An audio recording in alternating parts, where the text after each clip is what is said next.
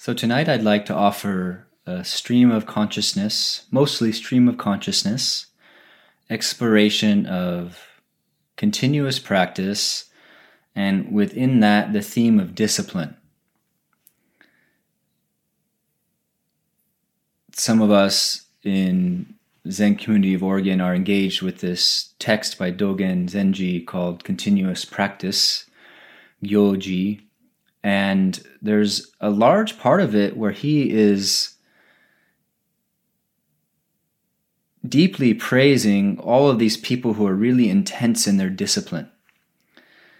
It has a little bit of like a macho spiritual fantasy thing, like people who, eat 1 grain of rice a week and meditate for 23 hours a day kind of thing. And he's just so moved by people who have that degree of devotion, which can be moving. So I thought I would explore discipline. And in a way, I'm using the terms discipline and practice interchangeably, although they have their distinct meanings, and I'd like to unfold that.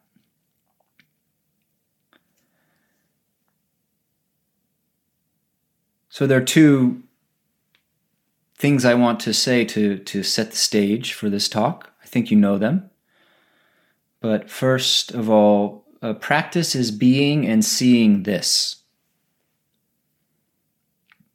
It's being and seeing this. And those are simultaneous, or learning that they're simultaneous. This has infinite forms, because life has infinite forms. So I don't know what your this is. I could only guess, but practice is being and seeing this. In a way, being this is absorbing in this, because as we find, somehow we want to drift apart from life. We have this tendency to want to live disproportionately in dream than in immediacy. Not bad, not good. So being this, and then seeing this. A little bit like the exercise we were doing where we were looking into the mind, seeing this and seeing through. Gazing through the surface of things into what's, if anything, is behind the surface of things.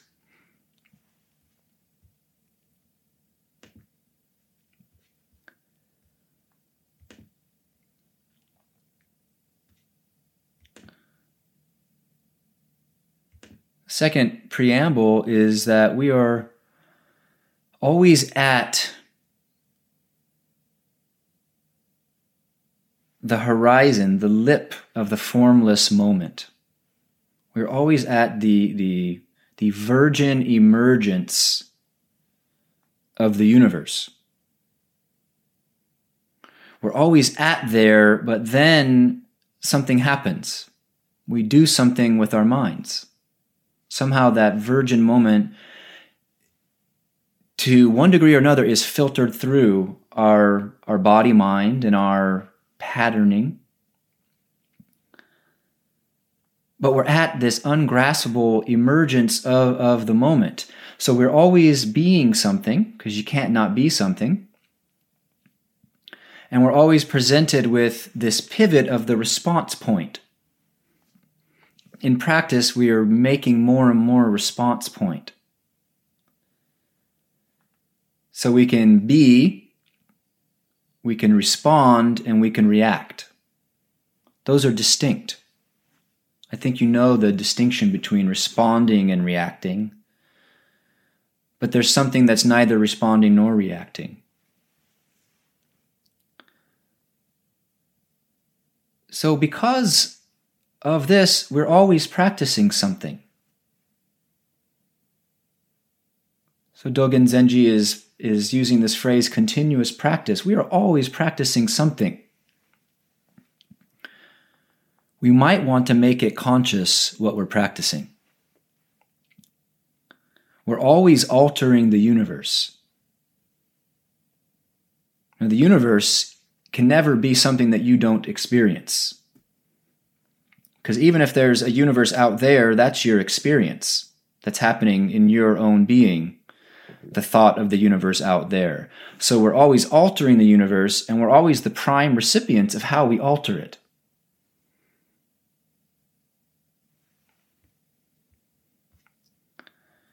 So then, in that context, I want to talk about discipline. This context of practice is inescapable. It's the most intimate. I would put it this way. When I was younger, I used to sometimes rail at God, like, why did you create me? I didn't ask for this.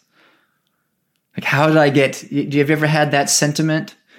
I didn't ask for this. How did I get cast into this universe?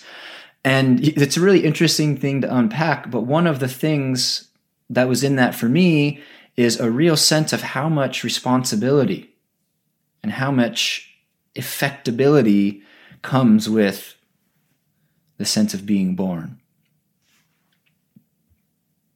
So maybe that's why there's even the concept of discipline, because how are we going to shape it? So the first thing that came to mind for me around discipline is discipline as a skeleton. And if you think of the body, you can't just have the juicy parts. You need backbone to have heart. You need something firm to protect the mind. Life has a skeleton.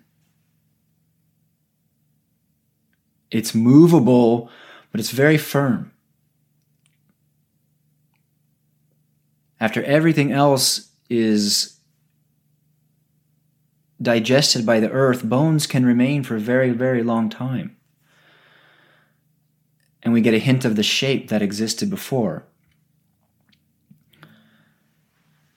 I love looking at the core dualities and polarities of life.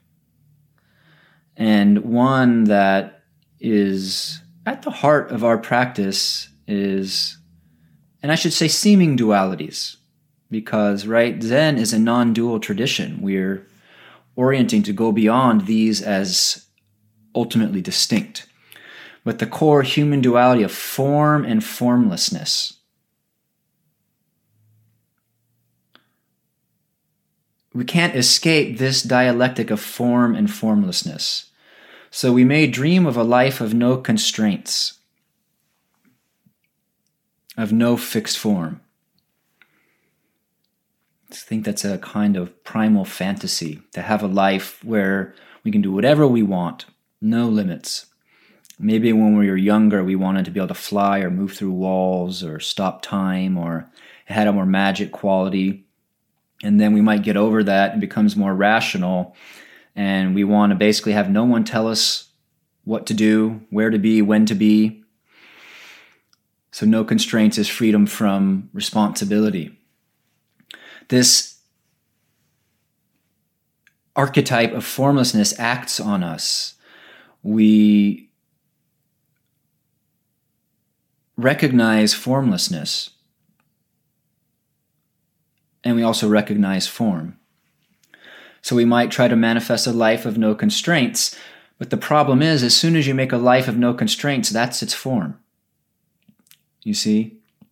You say, I'm not going to follow any rules. Okay, there's one. Or you try to make a life that's so controlled and firm and secure all threats to your stasis, you eliminate them, and you find you can't.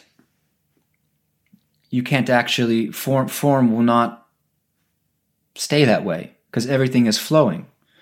And your mind and perception are the most slippery and co-creative. So a skeleton is firm. It holds up our heart and our mind. You're not a jellyfish. Not to talk shit about jellyfishes. I'm sure jellyfishes are really great beings, but you're not a jellyfish as far as I know. You have a skeleton. You have a backbone. You're a vertebrate being. And that skeleton grows and shrinks, right? We know that over the course of life. It's altered by our posture. So life has a skeleton. At the very least, the basic human functions and drives form a kind of unbreakable discipline, like a primal human practice. Birth, breath, and death. You can't not do those. Everybody enters into that discipline. There's no way to get out of that. We might say the primal discipline of survival and mating. If one has the good fortune to get at least to the age, that instinct will act upon us in some way. Sleep, work, play, eat, repeat. So what I'm touching on here is discipline itself is archetypal. It's universal. It's intrinsic to life itself on this very, very direct level.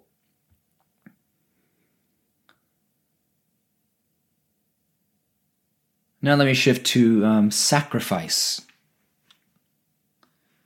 Sacrifice, very beautiful word, to make sacred.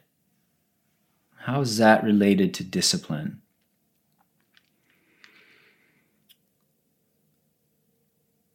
There is something that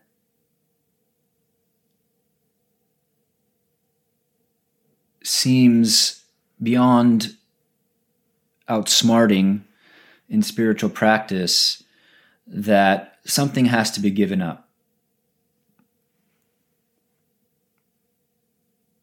Okay? It's not different than anything else. You go to grad school, you have to give something up. You have a child, you have to give something up. You want to be self-employed, you have to give something up. Sacrifice is, again, something that we're always in relationship to. But in the context of practice and discipline, it is demanded in a different way because you have to release control and identification with whatever you most control and identified with.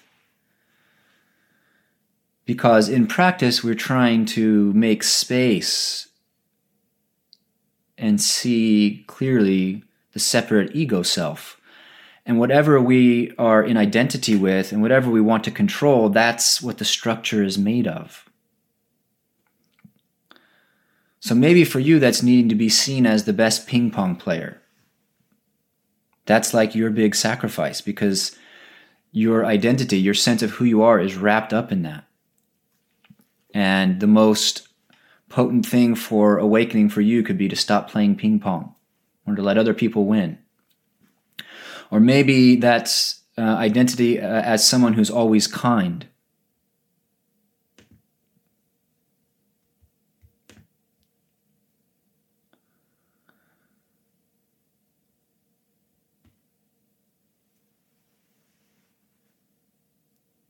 So sacrifice is related to discipline in the sense that the discipline of awakening will ask us for sacrifice.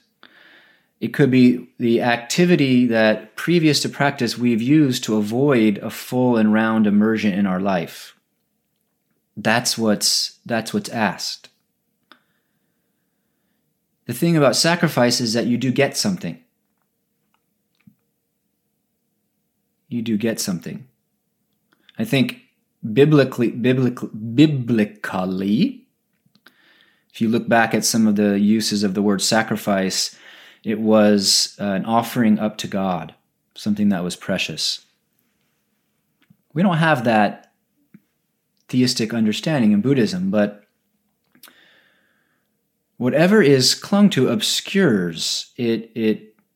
When a sacrifice is true, it's a freeing of energy and mind and expands that into a larger frame of reference.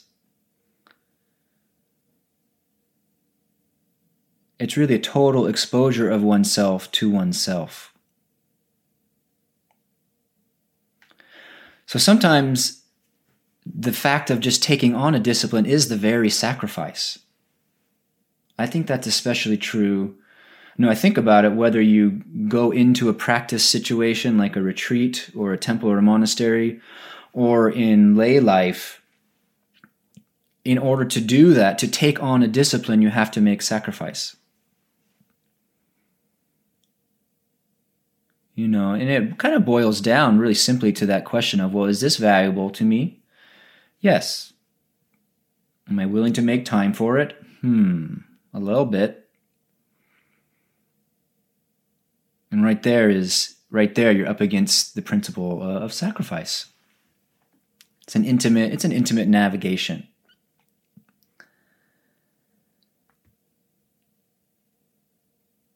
So what I'm doing here is just coming at this from different angles, just touching on different aspects of sacrifice. Of discipline.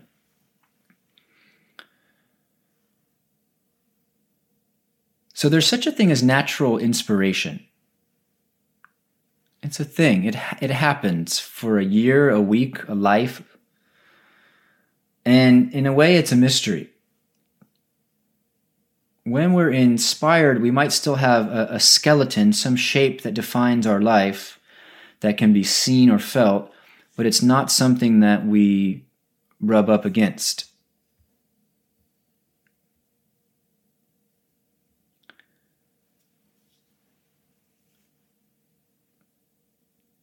I'll touch on it a little bit more later, but when there's discipline, if we choose it, it might not even feel like discipline. But when we feel like it's being imposed on us, we can feel victimized by discipline, and then it's hard. So our mind state changes depending on how we relate to it. Inspiration is an interesting thing to think about. Some days you're inspired to do your art practice or to show up like really fully in your relationship or to do a quality job at your work or to sit zazen, mustering presence. Sometimes you're inspired and sometimes you're not. And sometimes you feel resistance. So I wonder, is inspiration simply the absence of resistance? Entertain that.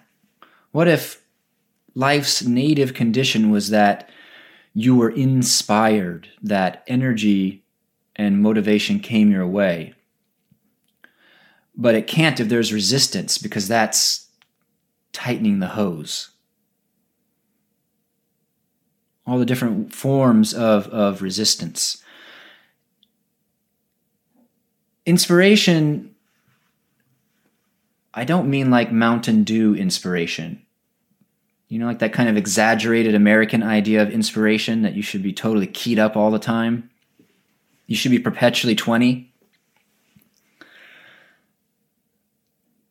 They want us to drink that. We don't need to drink that. Not Mountain Dew inspiration, but a steady flow of energy and enthusiasm. What if that is what life is when there's not resistance? I don't know for sure, but I'm interested in that question. The ego sometimes tries to make a statement with resistance. Right? Sometimes we resist as a protest.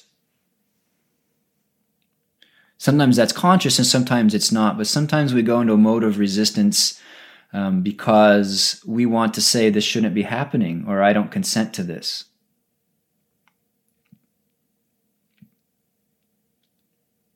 It's kind of an inner protest. It has an effect. It may be actually a very potent effect in the external world.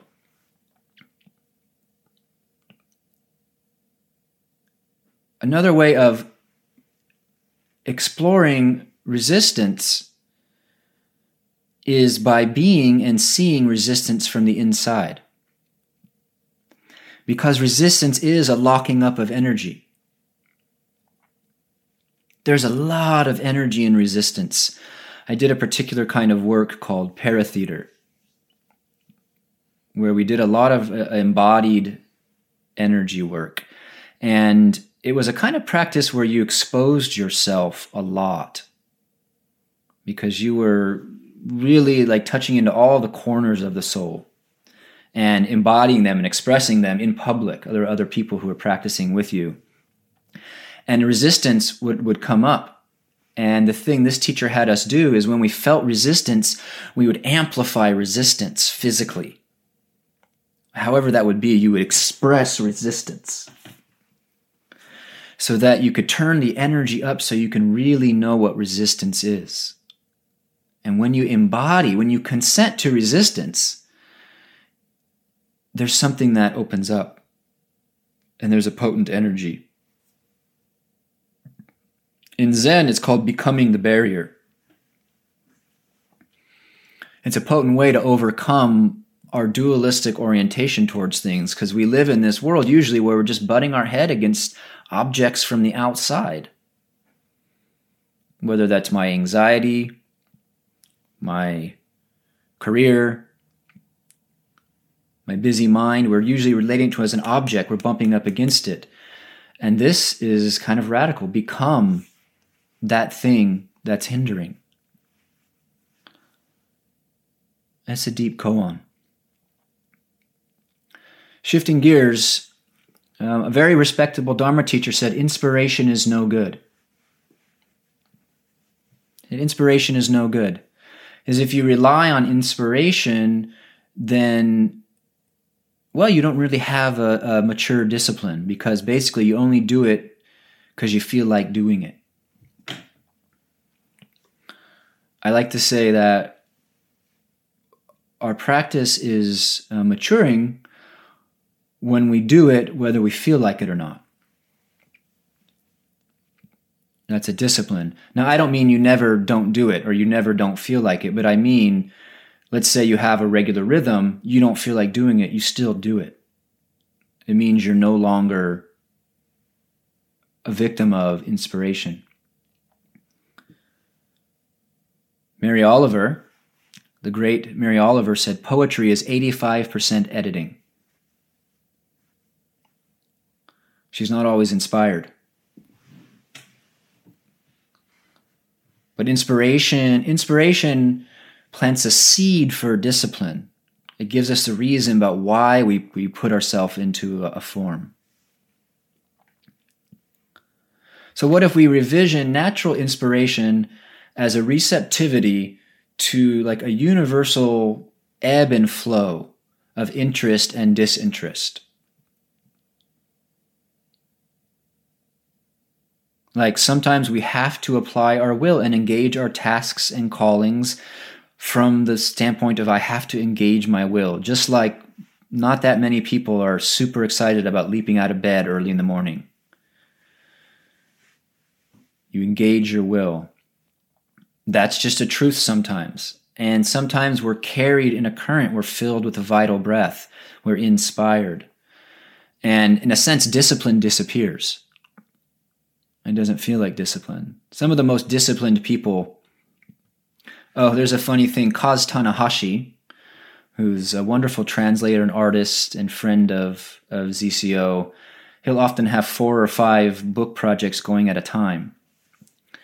And Chozen Roshi asked him, how does he do it? How is he so disciplined? And he said, no, I'm just lazy.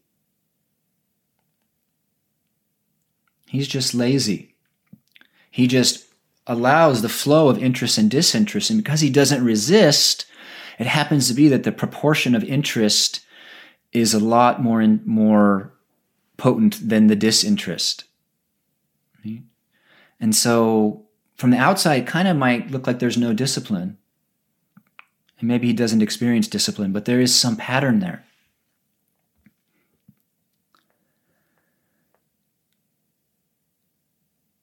Discipline often brings with it for people just the very concept, all of the dirty fuels. I heard this from my friend Joe Mon, a dirty fuel, and I think it's a really helpful concept. So what are the dirty fuels for discipline and practice? Of course, as soon as you say dirty fuel, it's easy to lose sight of the dirty fuel can become a clean fuel, and vice versa. But some dirty fuels like shoulds can be a dirty fuel. But it could be that, your therapist says you should meditate, you hate it, But her should floats in your mind. You do it for long enough, and before you know it, you're super inspired, and it's no longer a dirty fuel. But the dirty fuel of seeking worthiness, the dirty fuel of avoidance or penance. Maybe you hit the cushion every day because you're bad. And in your mind, there's this kind of Roshi floating, hitting you with a stick, telling you you're bad, so go meditate. And you meditate, you feel a little bit better. So you're doing your penance. Your fuel could be competition, actually. It's interesting.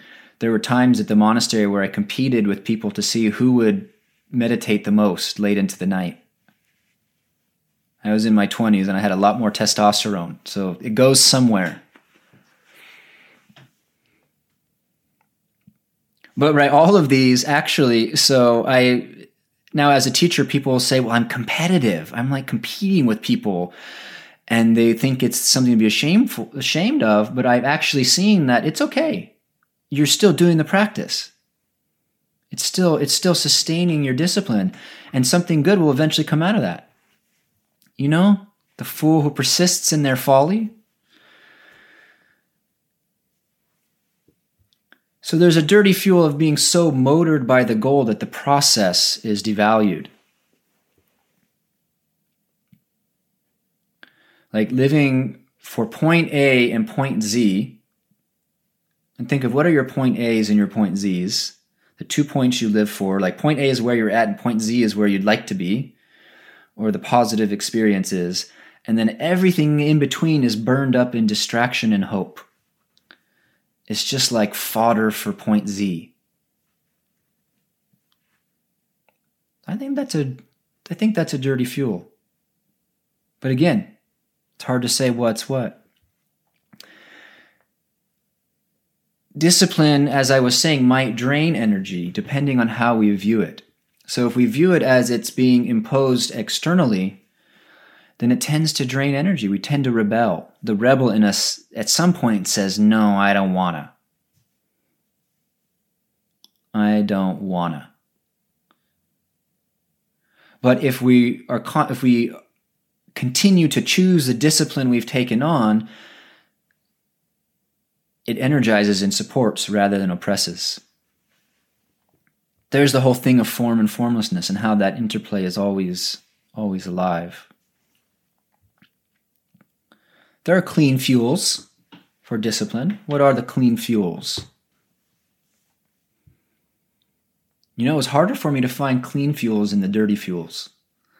So I think that says something about my practice. I need to find more clean fuels.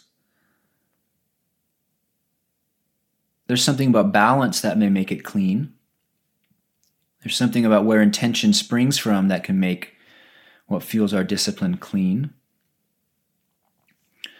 There's something about bodhicitta that is almost mystical. Bodhicitta discipline. It's funny, every time I say that word, it still lands in my body as something I don't like discipline.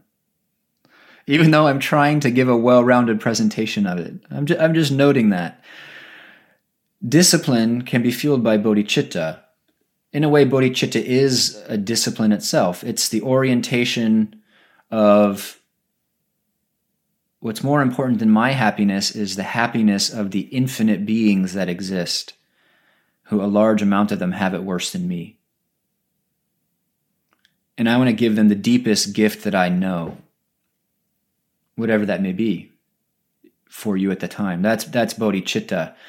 And it gives energy by freeing energy from self-centeredness, and somehow energy from the future flows back to the present.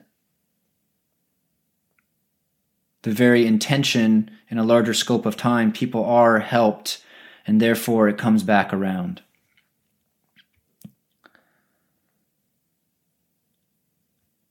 So people who really live with bodhicitta tend to be joyous and bouncy a good deal of the time. Discipline has its flavors. Perhaps the why I still cringe every time I say it is I'm thinking of like stern father archetypal energy. The stern father energy. It's non-sentimental. It's toughness. It's the ability to harness will and make boundaries. It's got something of kick the birds out of the nest way of seeing things. It's like Saturnian energy. Those of you who are familiar with astrology, every chart has Saturn somewhere. And Saturn is the energy of discipline. And wherever it falls in your chart is the area of life that you're going to have some issues around discipline.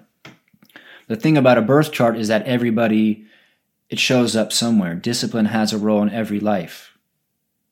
It's there in some form, whether you engage with it or not. Not engaging with it is just a different relationship with discipline.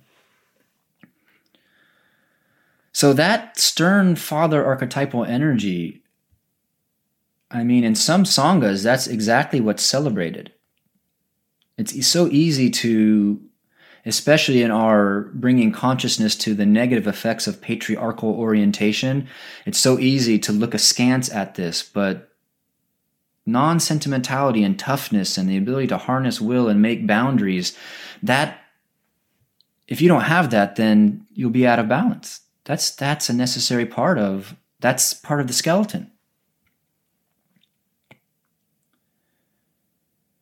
And of course, there are other approaches too. There are other flavors.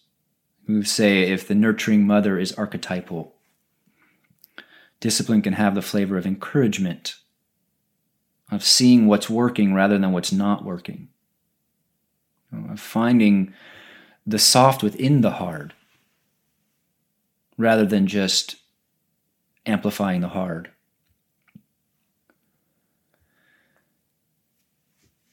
In the continuous practice fascicle, Dogen Zenji has a lot to say about asceticism, as I mentioned. He was kind of a hardcore monk.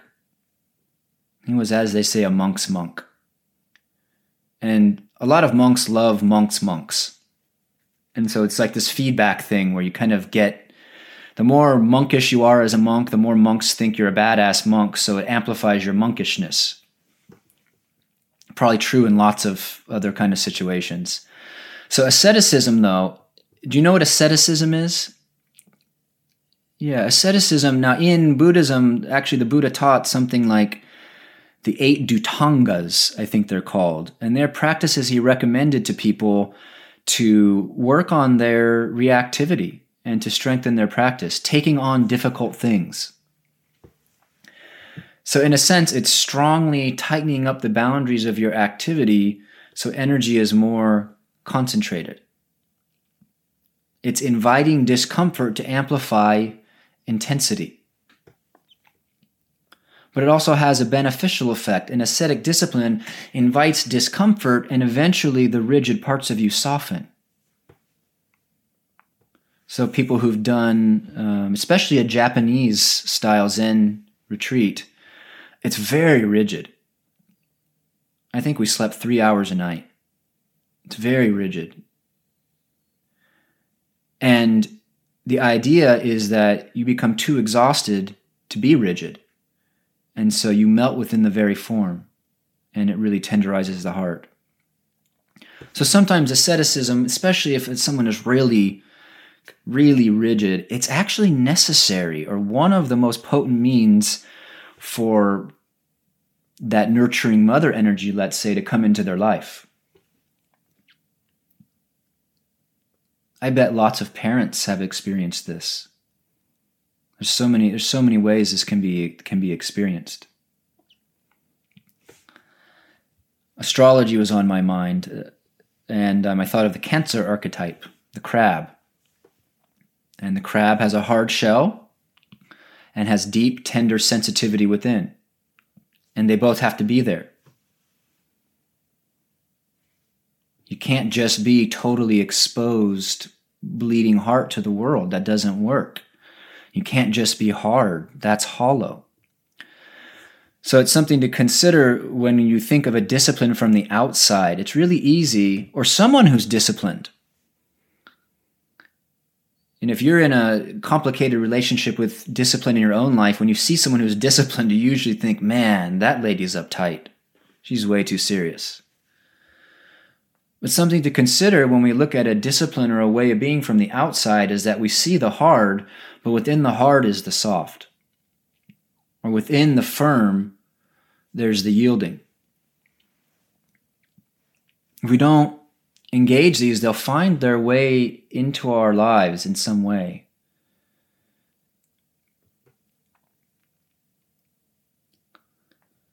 So I want to talk on discipline and practice as a rhythm. Think about it as a rhythm. Think cosmically. The breath has a discipline.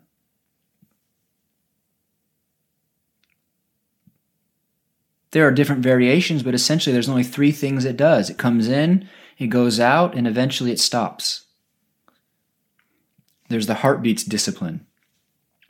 Think of the orbits of the heavenly bodies as a discipline. They keep doing it. Gravity, as far as I know, will always operate on planet Earth. Life and death are forever alternating.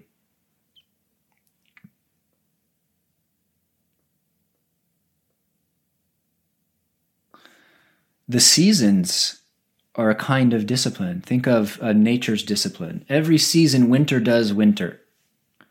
There is some variation, but every season, winter does winter. Every autumn, leaves fall, and pumpkins are harvested. I don't know, maybe with climate change, there'll be this really weird autumn where leaves don't fall off the trees. That would be really scary. But I think it's going to keep happening. It's the discipline. It never changes, and yet it's totally different. The very same thing, because it's the same thing, within that there's tremendous nuance. And we say this fall was like that, and that fall was like this. We have our disciplines for engaging and enduring the seasons. That's a discipline everybody takes on. We have our practice of getting through the cold and bearing the heat and enjoying the spring. There's something wonderful about the choicelessness of that.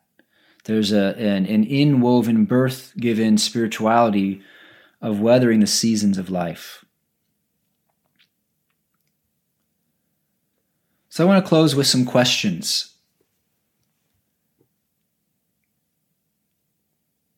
What is the discipline you already live? Assuming it's already present. What is the discipline you already live? Where are the rhythms? And what are they?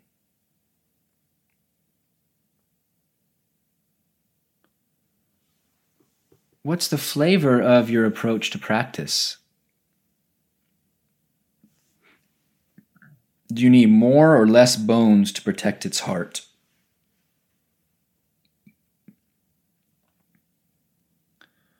Is there fear about inviting discipline? Why? That fear might have a particular genesis. What's the relationship you've had to discipline historically? What's the relationship now? In other words, is there some influence acting in you from the past that's unrelated to the actual rhythm or vessel of support that's being considered in real time now?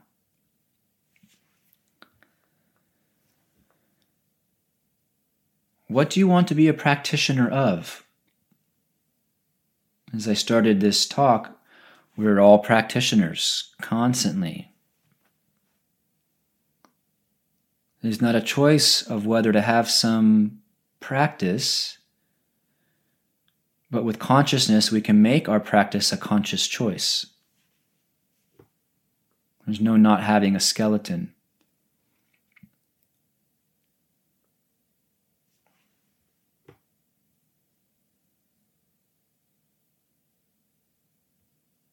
So I hope in some way I've sparked some curiosity in you or teased some things out in your practice life.